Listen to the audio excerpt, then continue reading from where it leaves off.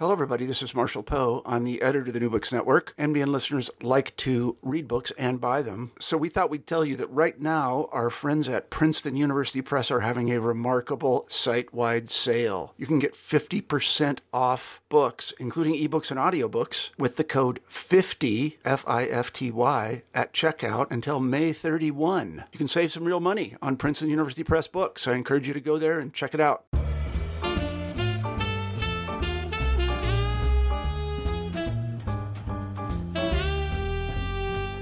Hello, everybody, and welcome back to New Books and Music, a podcast channel on the New Books Network. My name is Kimberly Mack, and I'm a host on the channel. Today, we'll be talking to Kyle Barnett about his book, Record Cultures, The Transformation of the U.S. Recording Industry. Kyle Barnett, welcome to the show. Thanks, Kimberly. Thank you for having me.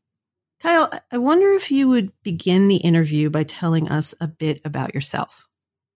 Yeah, so I'm an associate professor of media studies in the Department of Communication at Bellarmine University in Louisville, Kentucky.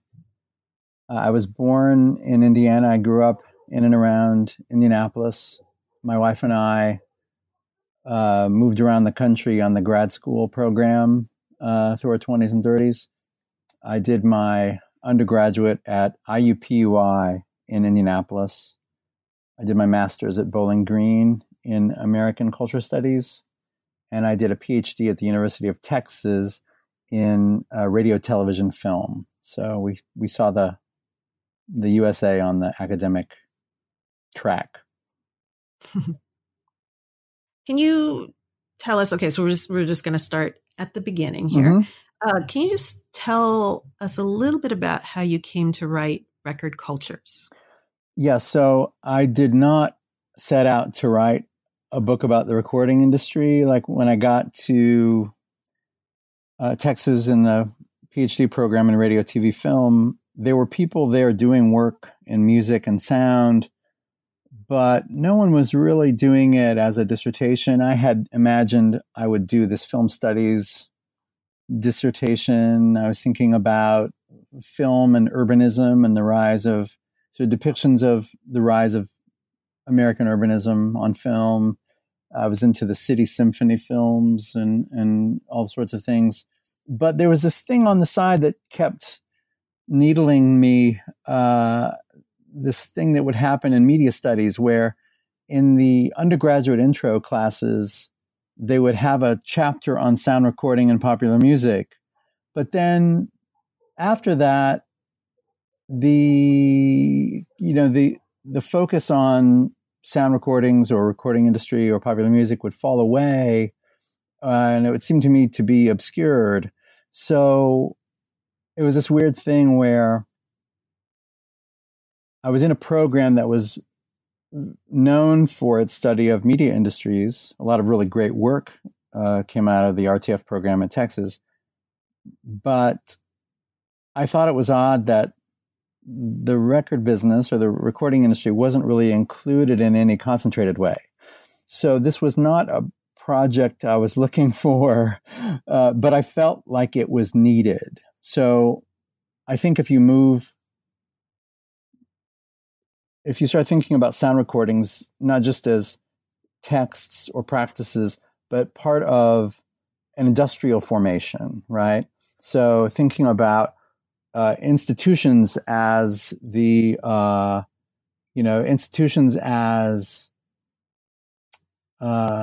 these channels for culture. I thought it would be really worth my time to write about the recording industry at a period in which it's still a standalone thing, but it's about to go through this big transformation. And on the other end of it, it's going to be part of this big media entertainment conglomerate already by the 1930s. So I wanted to reintegrate the recording industry with other media industries. I also wanted to historicize popular music studies. Most pop music research, if it goes back before the mid-1960s, that's a win. And we miss so much. So that was another thing I wanted to do. And so I had a couple, those are just two of my agendas in doing this, but it was a project that found me more than I went looking for it. You also talk a lot about genre. Genre seems to be something that's of interest to you. In your introduction, you say genre categories and their social and cultural distinctions were and are created and operationalized by recording companies to sell recorded music as commodities. As such, genres are imbued by a constellation of social, cultural, and aesthetic designations with their own set of specific values, attitudes, beliefs, and dispositions.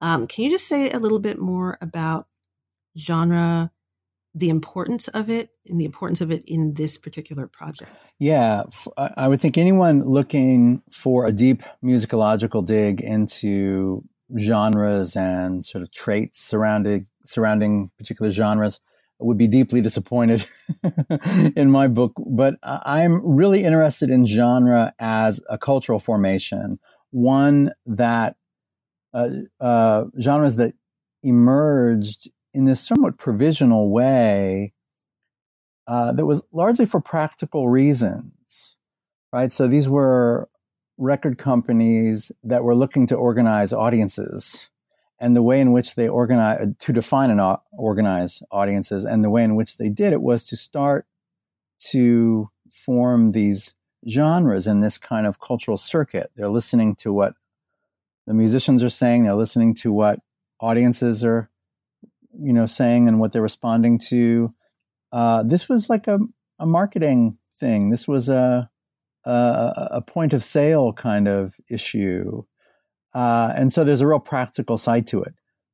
In addition to that, there are all these kind of cultural attitudes that are imbued in each of these genres, attitudes about class, attitudes about race, attitudes about genre, attitudes about geographical locations. There's a lot that's baked in to genres, and that was what I was most interested in looking at. And I really got this. I think this insight comes from traditional film studies, where the study of film in the United States begins by people looking at texts, and then they realize, texts are related to genres, and they start studying genres, and they say, certain studios were deeply involved in certain genres, right?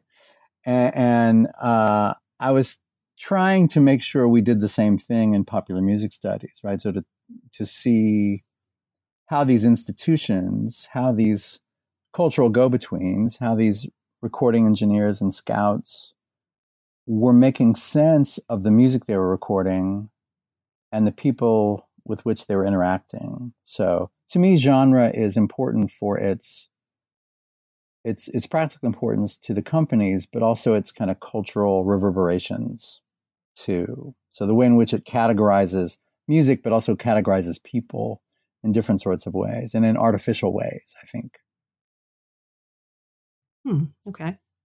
Well, it's interesting too, because you started out by talking about how you were interested in the ways in which sort of U.S. recording companies are not included in media as media industries, and that's something that you want to kind of correct the record on. So it seems like you're interested in categories and kind of seeing the ways in which these categories are both created, but also looking at the limits of these categories.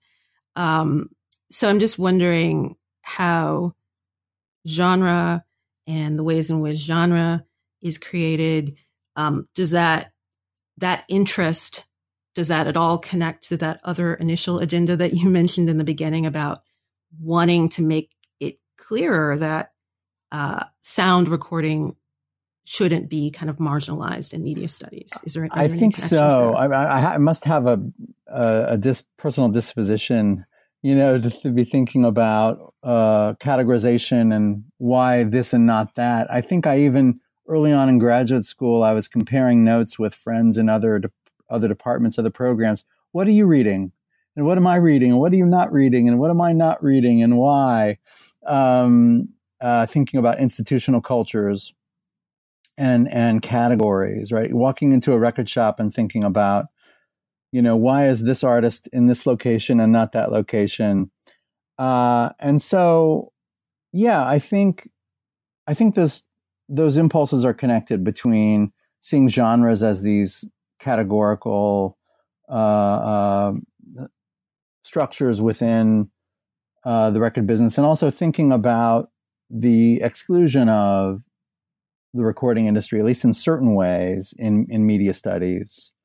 So I think it's really interesting to think about that exclusion in different sorts of ways. I mean, the recording industry is its own sort of media industry, and it's not just doing music.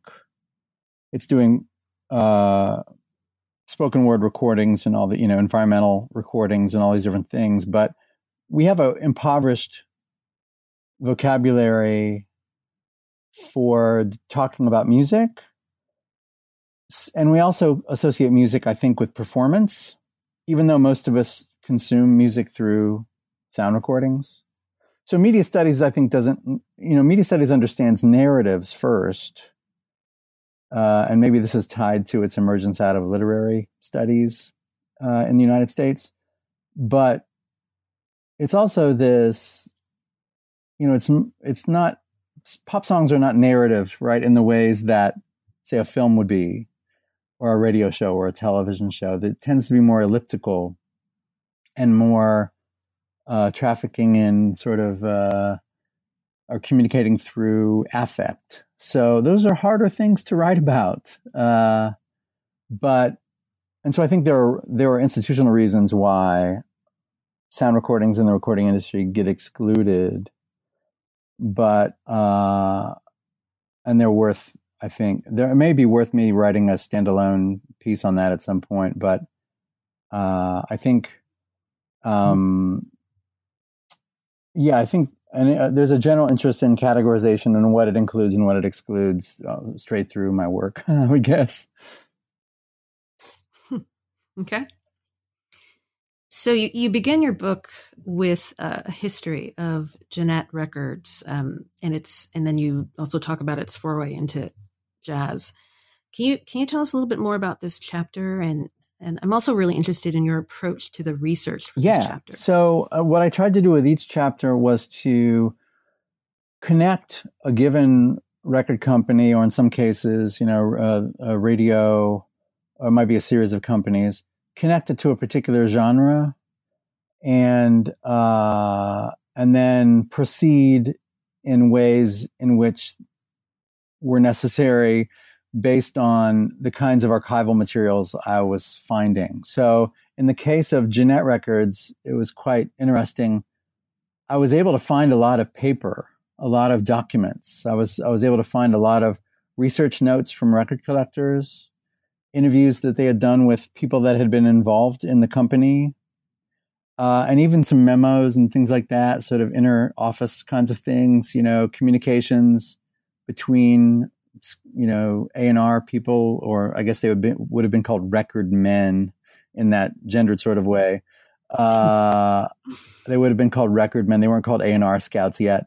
I sometimes call them talent scouts, which I think some folks in music, it bothers them. But anyway, so in the case of the first chapter, the Gennett chapter, I'm trying to connect Gennett's foray into jazz with larger discourses around jazz and sort of moral panics, and often racialized moral panics around jazz.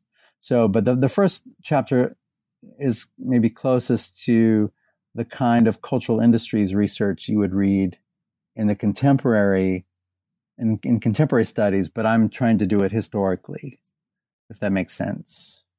So looking at the institutional culture and how they, might be too strong to say stumbled in to recording jazz, but how they became, sort of how they started to speculate into this unrecorded music, largely unrecorded music, if that makes sense.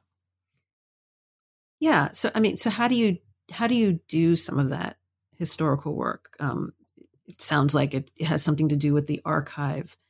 Can you say a little bit more about that? Yeah. So, process? I learned that, so Gennett Records emerged out of this piano company, kind of a furniture company in Richmond, Indiana, which is along the Indiana-Ohio border. And so like many of the early labels, they made phonograph cabinets. They started with the hardware. So phonograph cabinets, then phonographs, and then finally sound recordings. But there was renewed interest in Jeanette records and its importance, or historical importance. There was a book by a great guy named Rick Kennedy on the Jeanette Records label that came out through Indiana University Press. And then I knew that in Richmond there was an organization called the Star Jeanette Foundation. So the parent company was Star Piano with 2 R's. And so I knew I would want to visit there. At the Indiana Historical Society in Indianapolis, I also knew that there was a record collector's archival materials. He had done a bunch of work toward a book he wanted to write but never finished. And so back in the I think mostly 60s and 70s, I'd have to check to be sure, this researcher, this record collector, John Mackenzie, had done all this work on Jeanette. And then when his wife died, she had the forethought to send all his research materials to the Indiana Historical Society. So I spent a week in Indianapolis going through his work and the sort of Jeanette archival stuff. And then I went to Richmond, Indiana to the Star Jeanette Foundation and went through what they had. So it was paperwork, it was sound recordings. In some cases, like I actually went to the site of the Star Piano Factory and the Jeanette recording studio there. They had studios. Many of these Midwestern labels also had studios in New York for a time until they felt comfortable with like actually operating it out in the Midwest. They kind of felt like they needed to be in New York, you know, which was where Victor and Columbia and Edison, they were sort of in New York, New Jersey, Connecticut, kind of around that area. So the record business just wasn't really in the Midwest yet, right? So they all had New York offices, but the New York studios, and then eventually they one by one they sort of closed them down, and then eventually those big East Coast labels open up shop in like Chicago and things. And so I'm just trying to go through this archival material and get a sense of what these companies were doing. I also spent a long time in record collector circles and sort of archivist and librarian circles, people that were interested in sound recordings. And so a lot of folks that were just enthusiasts, and I owe a lot to record collectors. But also, yeah, just archivists, sound archivists and things. And so I spent years, you know, just figuring out all these different strands of history, I guess. And in the case of my trip to Richmond, Indiana, Star Jeanette Foundation was set up in a Chamber of Commerce there. They just kind of they were given a corner of the office, and there were a couple file cabinets run by this amazing librarian and archivist, Elizabeth Searles, who she's moved on to the Institute for Jazz Studies. But she was set up there, and I would go, and they set me up in this room that had all these portraits of the Richmond, Indiana Chamber of Commerce immortals, you know, sort of all around me. And a local collector and Jeanette enthusiast picked me up one day and said, I'm going to take you down to the Jeanette factory. And he took me down the Star Jeanette, you know, plant, the remnants of it. And we go down to the studio where Louis Armstrong and King Oliver and Bix Beiderbecke and Hoagie Carmichael and Jelly Roll Morton, all these people had recorded.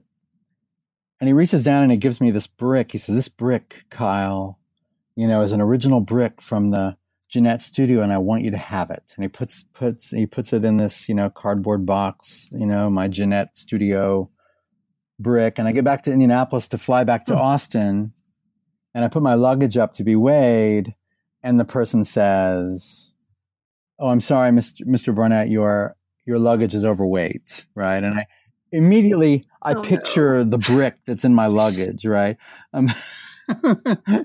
Which is weird enough to have a brick in one's luggage.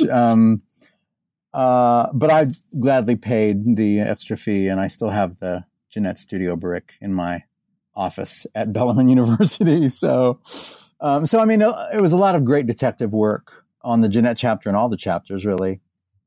A lot of going anywhere from like the Library of Congress to little county historical societies. I went to the Wayne County Historical Society in Richmond, Indiana as well. Trying to track the stuff down because I was trying to think about the spots where there might be materials that no one had visited, or no one had been in a while. So I wasn't trying to just think about the most common locales that people tend to go do research, if that makes sense. So the Jeanette stuff was mostly Indiana Historical Society and the Star Jeanette Foundation in Richmond. And then what I gleaned from collectors and what I found from old trade magazines like Talking Machine World. So it was a lot of detective work, a lot of archival digging. That's great. That's a great story. I was going to ask you if there was any sort of, any unexpected discoveries in the archive, but well, I'll tell you one other. Story. I mean, it was great. I mean, there's all these stories. Like I went up into Wisconsin, and I went to the Port Washington Historical Society to look at their Paramount Records material. I went to the Chicago Jazz Archive at the University of Chicago.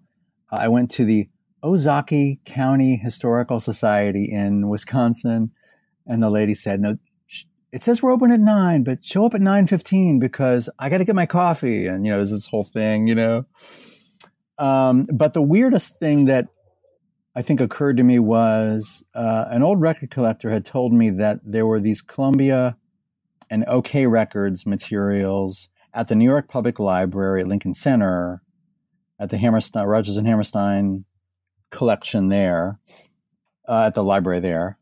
And I emailed them for weeks and I didn't hear back, but I was already going to be in New York City. So I thought, okay, so I will go there anyway. So I show up. Nothing in their catalog had said that they had this material that I had heard about on Columbia and OK Records. And I'm talking to the librarian saying, "No, there's nothing in our catalog. I'm not sure. You might just be mistaken." And then an archivist behind me heard me, and he said, "Oh, yeah, we have that stuff. It's in boxes downstairs. No one's looked at it for a long time." And he put a sticker on my shirt that, gave me clearance.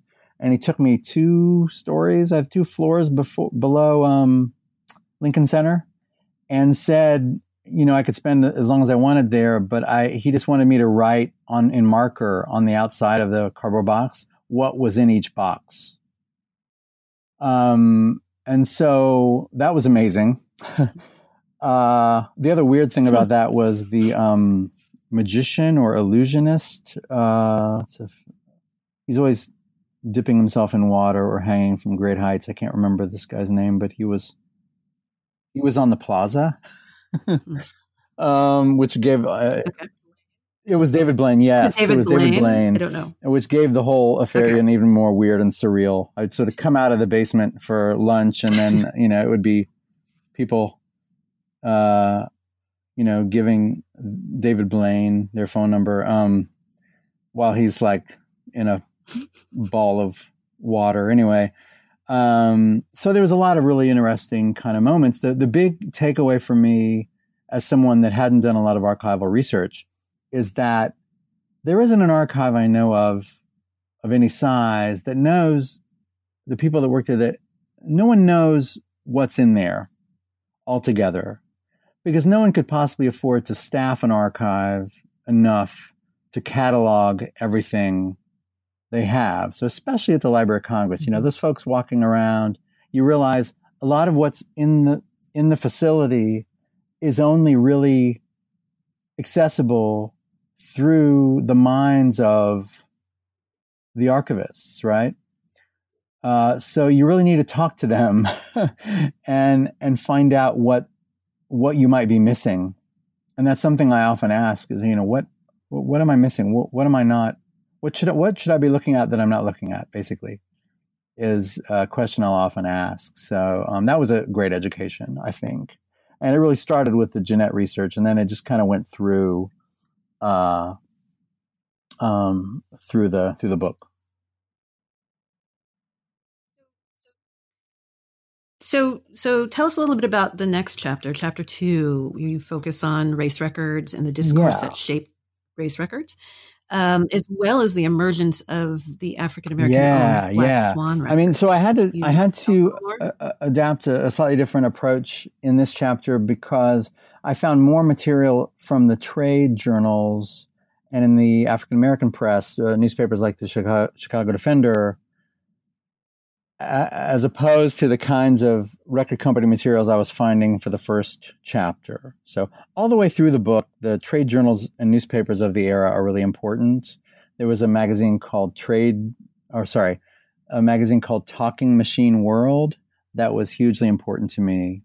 But I was interested in the term race records, which I think most people on first hearing assume that it was always already this kind of derogatory, prejudicial sort of term, but it actually starts in the African American press. So recordings to represent the best of the race, right? So it was a kind of a highly class-based kind of urge, I think, in the African American press's desire for cultural acceptance and recognition. So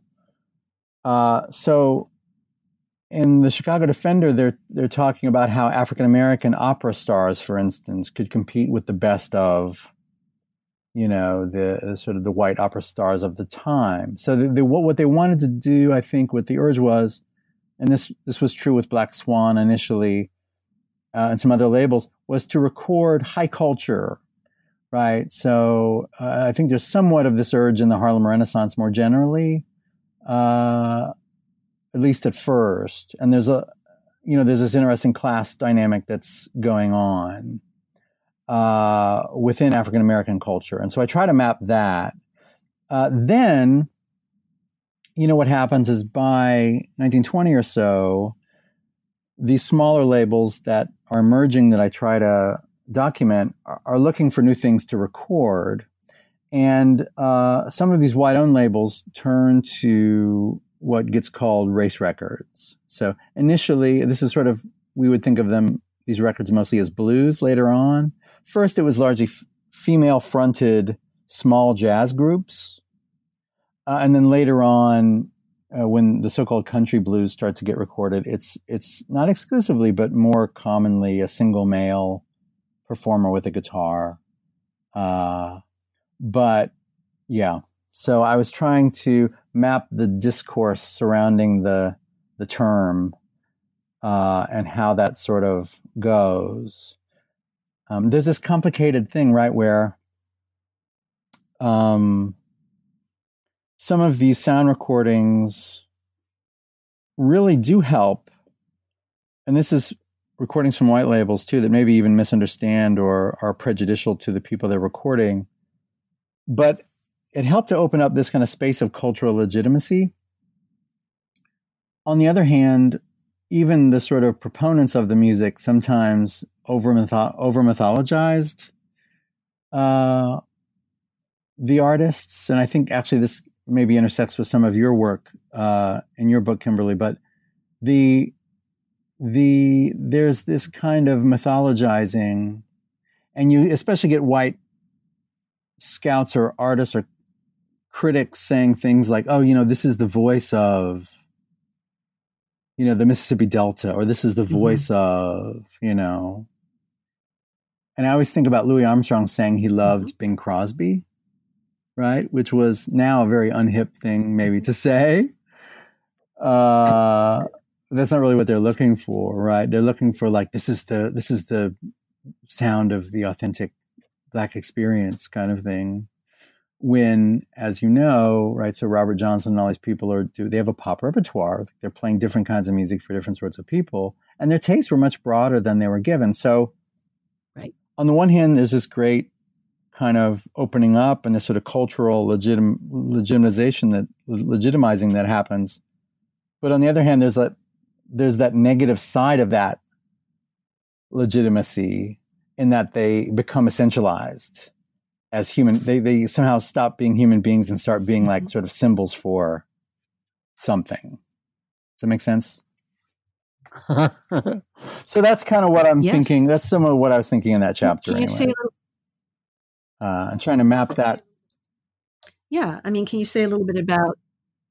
No, just saying that was some of what I was trying to map, because it is complicated. This interplay, I think, is really complicated.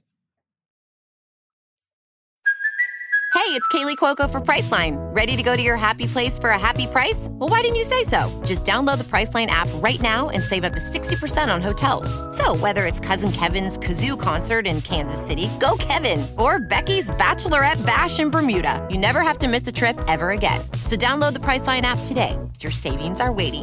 Go to your happy place for a happy price.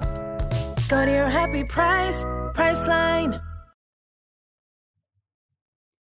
Yeah, no, I was just going to ask, I mean, Black Swan Records, can you say anything about that and how maybe does that come and provide any sort of I think so. intervention into any of that? The Black Swan wasn't the first African-American owned label. There were earlier ones, but this is maybe the first famous one that emerges. And it comes from, it was founded by a guy named Harry Pace, who has actually had interesting ties to W.C. Handy in Memphis, but also W.E.B. Du Bois in New York City. So there's this really fascinating, through Pace, there's this connection to blues and ragtime and certain kinds of musical production, but also this kind of predecessor or what's leading quickly to the Harlem Renaissance. And so Black Swan is trying to sort of compete in this sort of initially these high culture sorts of ways. It wants to, assert that the Black performers are as good or better than any white performers in the sort of so-called high arts, things like, opera, classical music, that sort of thing.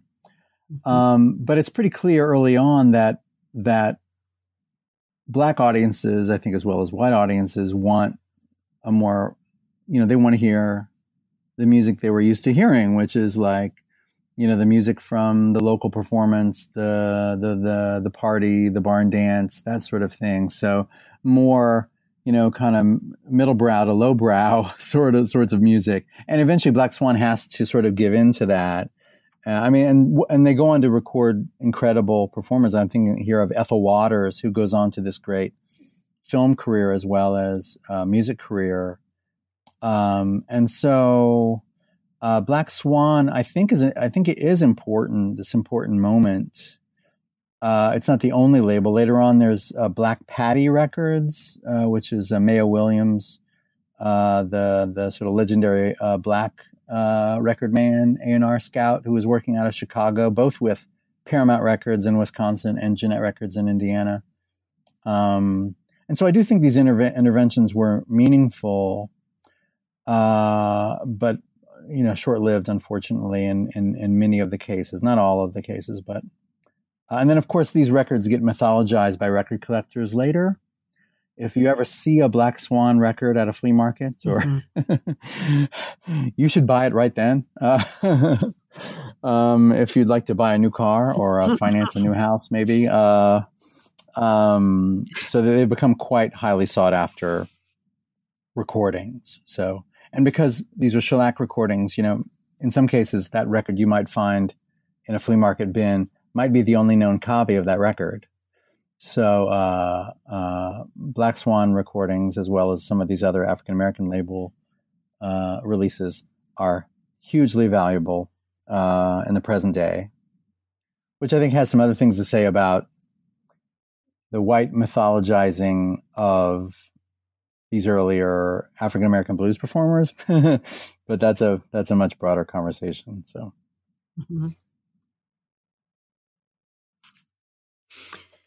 Great. Yeah. And so then in the next chapter, then you move on to old time music, and then you sort of look at the ways in which that music sort of connects to radio. Yeah, it's so fascinating, right? That even in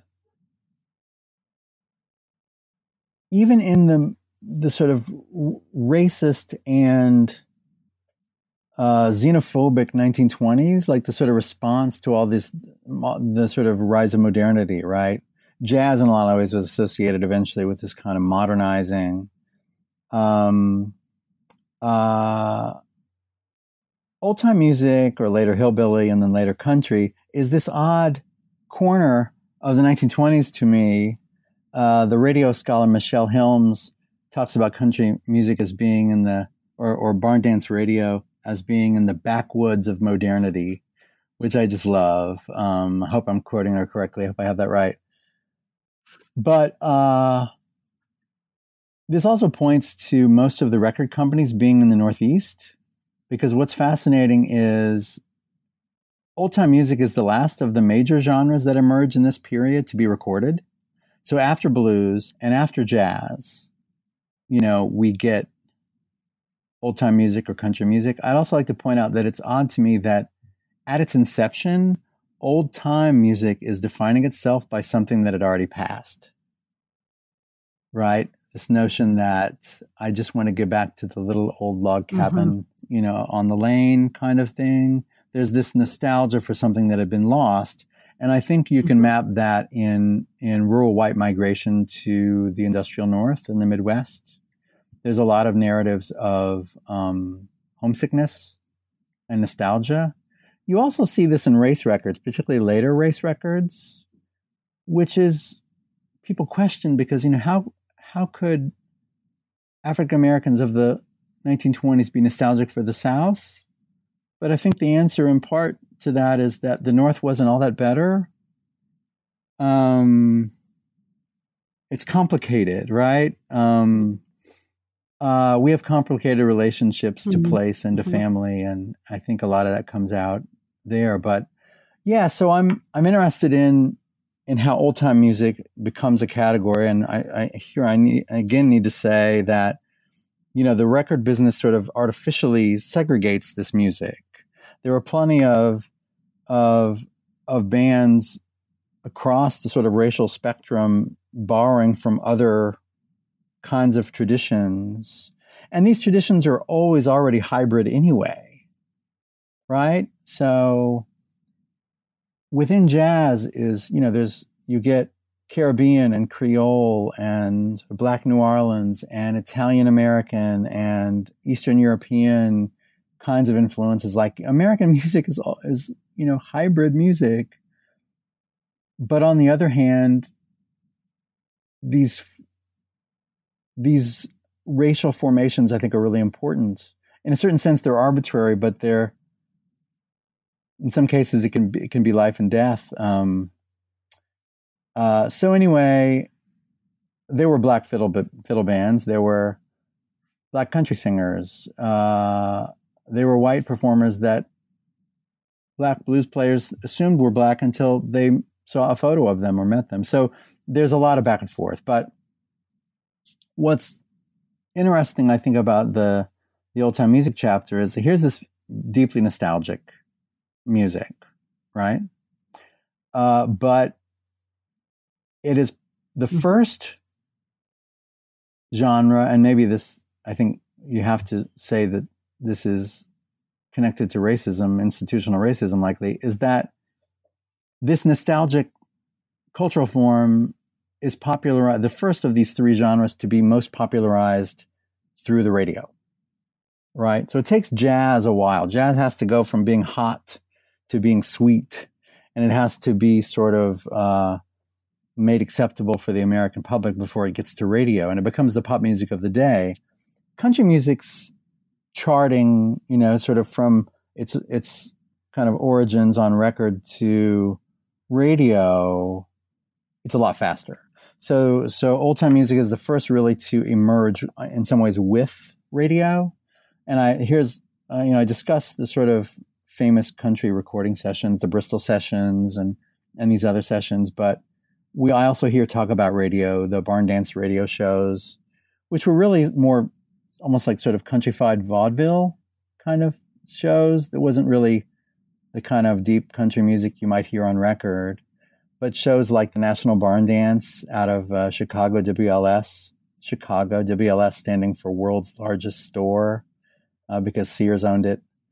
And then Nashville's Grand Ole Opry on WSM, if I'm remembering that correctly, the Grand Ole Opry show there. So yeah, country music benefits from radio in ways that jazz doesn't early on, but will later, and race records doesn't really benefit from and doesn't really later on either in some ways. This is also when we start to see the emergence of film, and film becomes more of a thing in the late 20s. But I'm getting a little ahead of myself here.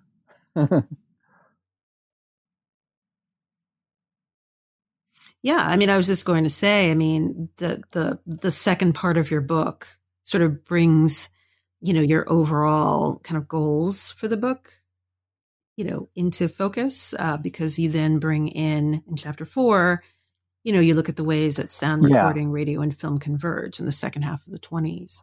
So, yeah, I'm wondering if you could just say more about how all of that comes together and how you're able to really make that argument that I think sound recording I wanted to make sure. I should also mention with radio that there's fascinating kind of border radio work that happens with the Carter family and other people down on the Texas-Mexico border doing sound recordings. But yeah, starting with chapter 4 on with the dance, and then chapter 5 about the consolidation and collapse of the record business, or collapse and consolidation rather. I feel like if I just did the first half of the book, then I would have a recording industry book, but I didn't want to have just that. So I wanted to chart how, as these genres emerge, more and more artists look for these broader popular possibilities. So by the late 20s and early 30s, recording stars, I mean, they used to maybe perform and then appear on record, but increasingly they want to be on radio. If they can, they want to be on film, at least a film short. And so you start to see these cross-media stars, people like the jazz band leader Paul Whiteman, who gets called the king of jazz, which even he understood to be problematic. But he or Bing Crosby or Al Jolson or later on Louis Armstrong, they understand that they want to be on record, they want to be on stage, they want to be on film, they want to be on radio. And that's increasingly the goal as, in the late 20s, Victor becomes RCA Victor. In the early 30s, Columbia gets passed around, owned by different radio companies, eventually becoming CBS. And so it's not just the record business anymore by the end of the book. So I spent some time on Paul Whiteman and Bing Crosby. Whiteman is in a film called The King of Jazz, and he's got a radio show called The Old Gold Radio Hour. Universal Pictures gets him out to LA, and they set up the band in this place, and he's doing radio. He does this train tour along the way, promoting his radio show and promoting the film that he's going to make.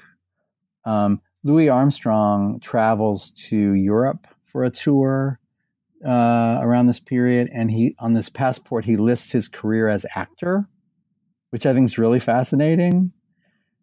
Louis Armstrong says, I'm an actor. And he's appearing, he does some film shorts, and he does some performance kind of appearances on film. And then of course, later on, he's in a lot of different movies. He's in that movie High Society in the 50s with, I think it's Sinatra and Grace Kelly and some other people. So, I just love these moments where you're sort of getting a glimpse of the cross-media future. But also, some of these more niche musicians like Jimmie Rodgers, the country star, he is in a film short. Bessie Smith is in a film before her death. And it's a fairly long one, actually made by a filmmaker who had worked on a avant-garde film before that by Fernand Léger. So really fascinating coming together of these different forms. The background of all this is that sound media has gone from being an acoustic medium to being an electric medium, which brings radio, film, and sound recording a lot closer together. Film suddenly realizes it needs a lot of sound, and it turns to musicals, and it turns to music publishing, but also it's more and more interested in sound recordings. Radio is beginning to pivot from performance to sound recordings. There's a lot more interaction between them all. So to me, it's a fascinating period in which you start to see the industries coming together. Now, the record business is really nervous about this, right? Because radio is like the streaming of that era, right? It's sort of whistling past the graveyard. That, like, oh, well, this radio thing. It's sort of their attitude. Thomas Edison says the radio fad won't last. He says this in 1922. They're nervous, right? But by the late 20s, they're figuring out ways, and they're selling like combination phonograph radio kits, and labels that were reticent to have their artists on radio are starting to come around to it. But the reality is that by the height of the Depression, would you rather buy a new record every week, or would you like to buy a radio where you could stream the music, to borrow the contemporary term, right? And so that's what happens, right? Radio really dominates by the late 20s and early 30s. The record business doesn't close down altogether, but it's clear that something has really changed in no small way. So great. So is there anything else about the book that hasn't come up that you'd like us to know? So the first 4 chapters, I'm really trying to sort of link these strands together in different sorts of ways. And I think it's a little more rhetorical work than the last chapter is. The last chapter, I'm trying to just map what happens industrially. It's like the closest to like a straight industry history as I get. But it's really fascinating industry history, right? So, why is it that we don't notice that Victor Records becomes RCA Victor and Columbia becomes CBS? This is radio, and this is later television, right? And it starts with the phonograph industry, and we somehow lose that. But there's this period of economic collapse and consolidation that I find really fascinating. So, of course, the stock market occurs. Victor had already been sold to RCA. Victor earlier on, supposedly, had sort of sniffed at RCA when it came around looking to collaborate, and then RCA a couple of years later buys Victor, essentially. Columbia has fallen kind of by the early 30s. It's a shadow of its former self. It's the oldest record company in existence, right? Later on, we know it for like all these, Bob Dylan and all these sort of famous performers. But Columbia is teetering on the brink of closure for much of the late 20s and early 30s. And then Edison closes up shop altogether, which is symbolically so amazing to me, and it's not often talked about. So a week or two after the stock market collapse, Edison says, I'm out of the phonograph business. I'm out of the record business, right? Edison, right? The name more associated with it than anyone else. So, and then you get this period where, even in bad times, there are these innovators, right? People that are looking to find a niche, and that goes on through the 30s. All these discount record labels and people trying to do things on the cheap. And through the 30s, Columbia is passed around different discount record companies and radio companies, buy and sell Columbia, which is why there's so little paperwork on Columbia. I don't know if Sony has a bunch in its archives, but every time it got bought and sold, I assume the paper got thrown out. But at the low point for Columbia, I think it's 30, I'm not sure of the year, 33 maybe. Columbia Records advertises in Talking Machine World magazine a home dry cleaning kit. Right? So things had gotten so bad for Columbia, they're like, okay, you're not going to buy records. So here's a dry cleaning kit. And what it was a big tank you were supposed to buy, I guess. I don't know. And put this liquid in, like this sort of solution, and your clothes, and just like crank the tank back and forth. And I saw this ad for years, and I thought it was a joke. I thought it was some record collector had mocked it up or something. I didn't think that it was real. And I was at the Library of Congress, and I finally asked him. I said, "Can you pull this issue of Talking Machine World for me? I'm going to look and see if the ad's actually in there, if it was a real thing." It was a real thing. So, and I should also mention, just around 1934, there's this article by Dane York, the sort of cultural writer of the era. And Dane York writes this thing about the rise and the fall of the phonograph. And it talks about, the record business essentially being over, at least over in terms of whatever it had been. Right. And there's these great subtitles in the article, like "The Trademark Dog's Stubby Tail," referring to Victor Records, Nipper, the dog that the advertising folks used to use for them. And so there's a sense that the record business was over, at least in terms of whatever it had been. And what it was about to become was this subsidiary of radio. And so why would radio want record companies at this point? They wanted record companies, I think, for two reasons. They wanted them for the brand, because Victor was still a huge brand. Columbia was still a huge brand. But they also wanted the industrial works. Right, so the Victor factory in Camden was one of the most sophisticated operations anywhere. And So RCA, wanting to up production quickly, saw in Victor a way to make that happen. And there's just not been a lot of folks who've written on that era of media conglomeration, entertainment conglomeration. Like, we tend to think of it as I don't know when we start writing about it in other media contexts, but it starts that early. And so I was hoping to try and get that on the map as well. So I do write about the music in this book a little bit. It's awfully hard to do all the industrial and kind of media and culture stuff I want to do, and also just talk about the songs. But there's this huge swath of music that comes out of this era that we've never fully mapped. Mm-hmm. And that there are, hobbyists and collectors out there that are trying desperately to track down this or that recording they read about, but it's never been found. So, decades of people knocking on doors saying, "Is there anything in your attic? Is there anything in your basement?" So I think that aspect of it is fascinating. I knew that I couldn't do the kind of project I wanted to do and also write about all this amazing music and all these amazing sound recordings, spoken word recordings, sermons, all kinds of things they were doing. Really broad approach to sound recording. Indigenous tribes at the Grand Canyon. Latin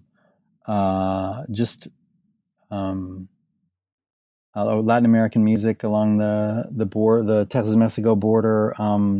Swedish folk songs in Minnesota, mining songs in Pennsylvania. I mean, the breadth of it, I think, is hard for people to grasp, Which one thing that gave me a little pause is it focusing on jazz, blues, and country.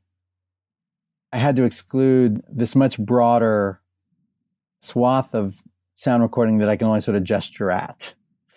And that was maybe the hardest decision to make. And I was worried that I was reifying some categorical things that gave me discomfort. Anyway, that's pretty much it. Well, great. Well, Kyle, we've taken up a lot of your time. I do have a final question. Well, I have no idea about your teaching load. But I will tell you, you could admit to whatever situation you're in. But I will tell you that being a professor at a liberal arts school, it's been wonderful. I went from a school of 50,000 students, roughly, at the University of Texas, to a school of about 3,500 here in Louisville.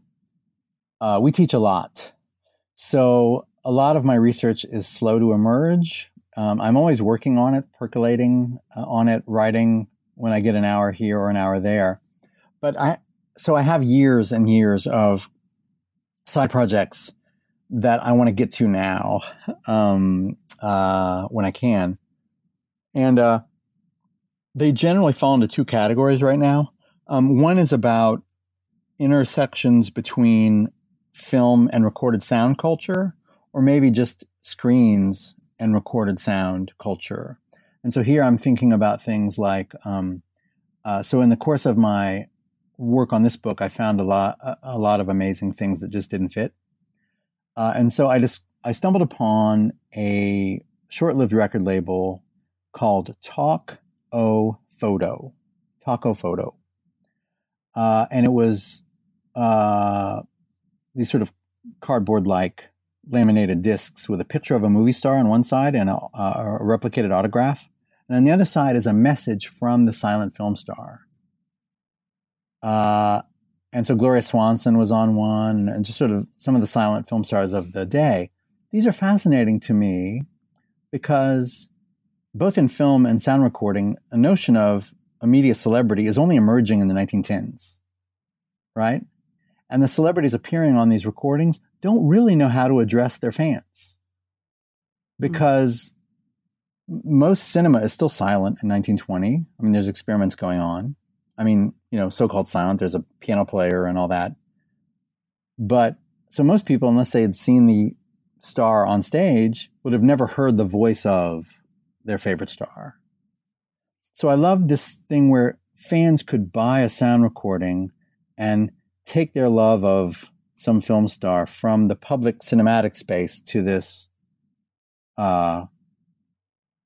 private domestic space and listen to Gloria Swanson talking to you in your home kind of thing, right? And so that must have been, I think, amazing. It was a short-lived thing. I'm fascinated in that. So the kind of parasocial relationship between fans and stars. So that's kind of the start of a project on connections between film and or screen media and recorded sound culture. I'm also looking at these sound recordings from the 1950s and early 60s, I think, called Co-Star, where it's an actor and the actor is acting, essentially reading from a script, and the record comes with a script included, and then you're supposed to act with the star. And when I was at Bowling Green State University doing research last summer, I found a number of these records. And so a person acting with Cesar Romero or whoever the actor was. And I think I find those really fascinating too. I'm interested in the ways in which, usually when we think about film sound and narrative, we're looking at, some score or some sound design from a given film. But I'm interested in how actual material phonograph records or, players could also have an effect on the narrative or the affect of a given film.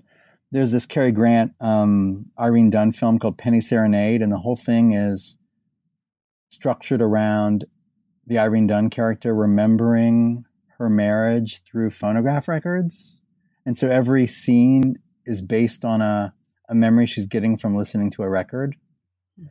And then the last thing I'll say, the most recent thing that I might want to write about is from the 1980s.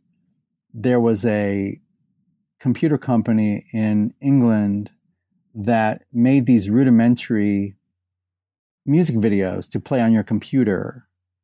So you'd buy let's say Pete Shelley from the Buzzcocks. You'd buy Pete Shelley's album XL1 and take it home.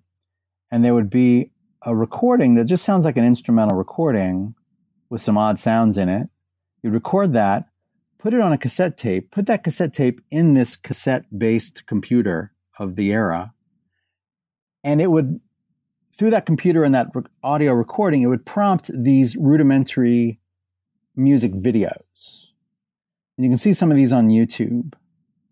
And so I don't know if I'm going to sort of expand it to sort of film, TV, computer screens, or if it's just going to be film-based. But this screen and sound interplay, tracking things that we haven't tracked before, that's like one pile of research. The other pile of research is, broadly speaking, on sound recording. Well, I guess it's on sound citizenship.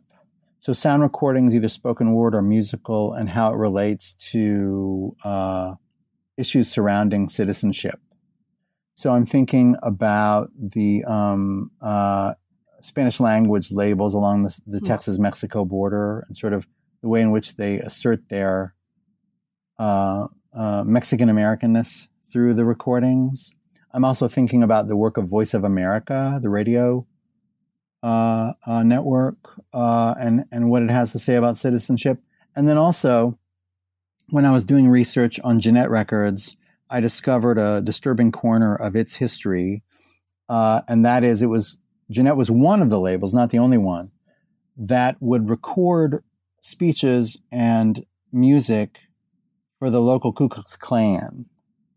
And so in the 1920s, the Klan are making recordings and they're using media. They're making piano rolls, like for player pianos. They're making records, and they're doing, like, there's booklets, song booklets, magazines.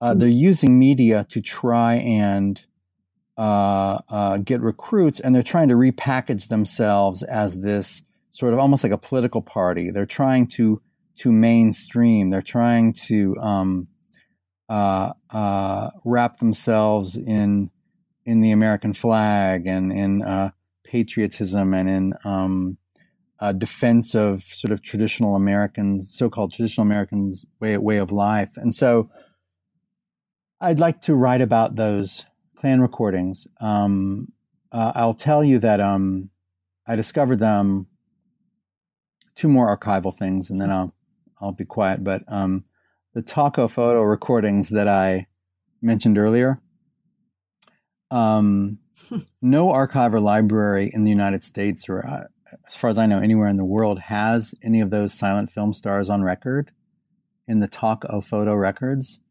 They are only in the hands of collectors and archivists, or not archivists, just collectors. I discovered a mega collector near Houston who had all 12 recordings of all 12 of the known releases from Taco Photo. And he shared them with me digitally. And I've never shared them with anyone else, because if I do, he will immediately know it was me. And so I want to be very careful in that regard. And then with the Ku Klux Klan records, I discovered a jazz collector, old-time, sort of an old, hot jazz collector from near Indianapolis, who was also on the side buying these Klan recordings, not because he appreciated them in any way, but because he felt like they were historically important. And so he mentioned something on a listserv about them, and I contacted him. And then we went through several months where he was trying to feel me out. Like, I think at some level he was concerned that maybe somehow I was a white supremacist.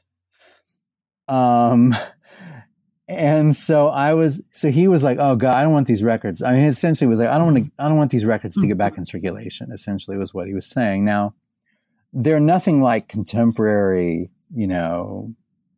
vitriolic, racist music. This is much more subtle, much more, again, sort of, it sounds like a Donald Trump speech, or a Pat Buchanan speech. It's all the code words are there, but they're looking for mainstream acceptance. So there's these weird joke records that are highly offensive, but they're trying to play it for a laugh, or they do the old rugged cross and they turn it into the bright fiery cross, or they do a recorded speech. But they'll also do these jokey records. There's a song called and then they are in no way funny. But they do this song called Daddy Swiped My Last Clean Sheet and Joined the Ku Klux Klan, right? And it's this jazzy ragtimey number, which makes me want to scream, because I want to go back in time and say, like, okay, so do you know the people that wrote this music were Eastern European, Jews, and African Americans? You know what I mean? Like, clearly there were not a lot of musicologists involved in the 1920s Ku Klux Klan, but I'm interested in digging through some of that material, and my own complicated history with it, because, you know, I'm from Indiana, right? And the 1920s Northern Klan was based there. So, it's not a lot of fun always doing that research, but it's, I think, really crucial to do. And so there's all these side histories, like the 1920s Klan was famously anti-Black, anti-Jewish, anti-immigrant, anti-Catholic. And so the anti-Catholicism thing was particularly big here in the Midwest. There were Klan marches down Pennsylvania Avenue in Washington, D.C., but also out in front of the University of Dayton, which is a Catholic institution. And the Northern Klan, based out of Indiana, wanted to buy Valparaiso University near Chicago in Indiana, a Lutheran school. And the Lutheran, to their credit, the school said they'd rather go out of business. But the Klan's follow-up was to, they hated that Notre Dame was in Indiana. So they did this huge march out in front of the Notre Dame campus. And it was then an all-male school. The undergraduates of Notre Dame poured out into the street and beat them back. Essentially, there was a street scuffle, and the students won, essentially. And you can find this in the South Bend Press and that sort of thing. So I want to map that kinds of stuff. So questions around citizenship and sound media, and then also questions around screen cultures and sound cultures. And so we'll see. Right now, I'm just going to try to write some journal articles and get started again, right? You know, after all this. I mean, you know what that's like, you know, sort of after a book is published, like that feeling, like, where do you start? You know, where do I go now? Like, I don't want to lose this writing rhythm, you know, that I've developed. What do I do now? That's a little bit of the feeling right now. So, yes, these sound like great projects, really interesting research. Yeah, thank you, Kimberly. Thank you. Well, I want to thank you for being on the show today. It's been great. Thank you. I really enjoyed talking to you, and take care.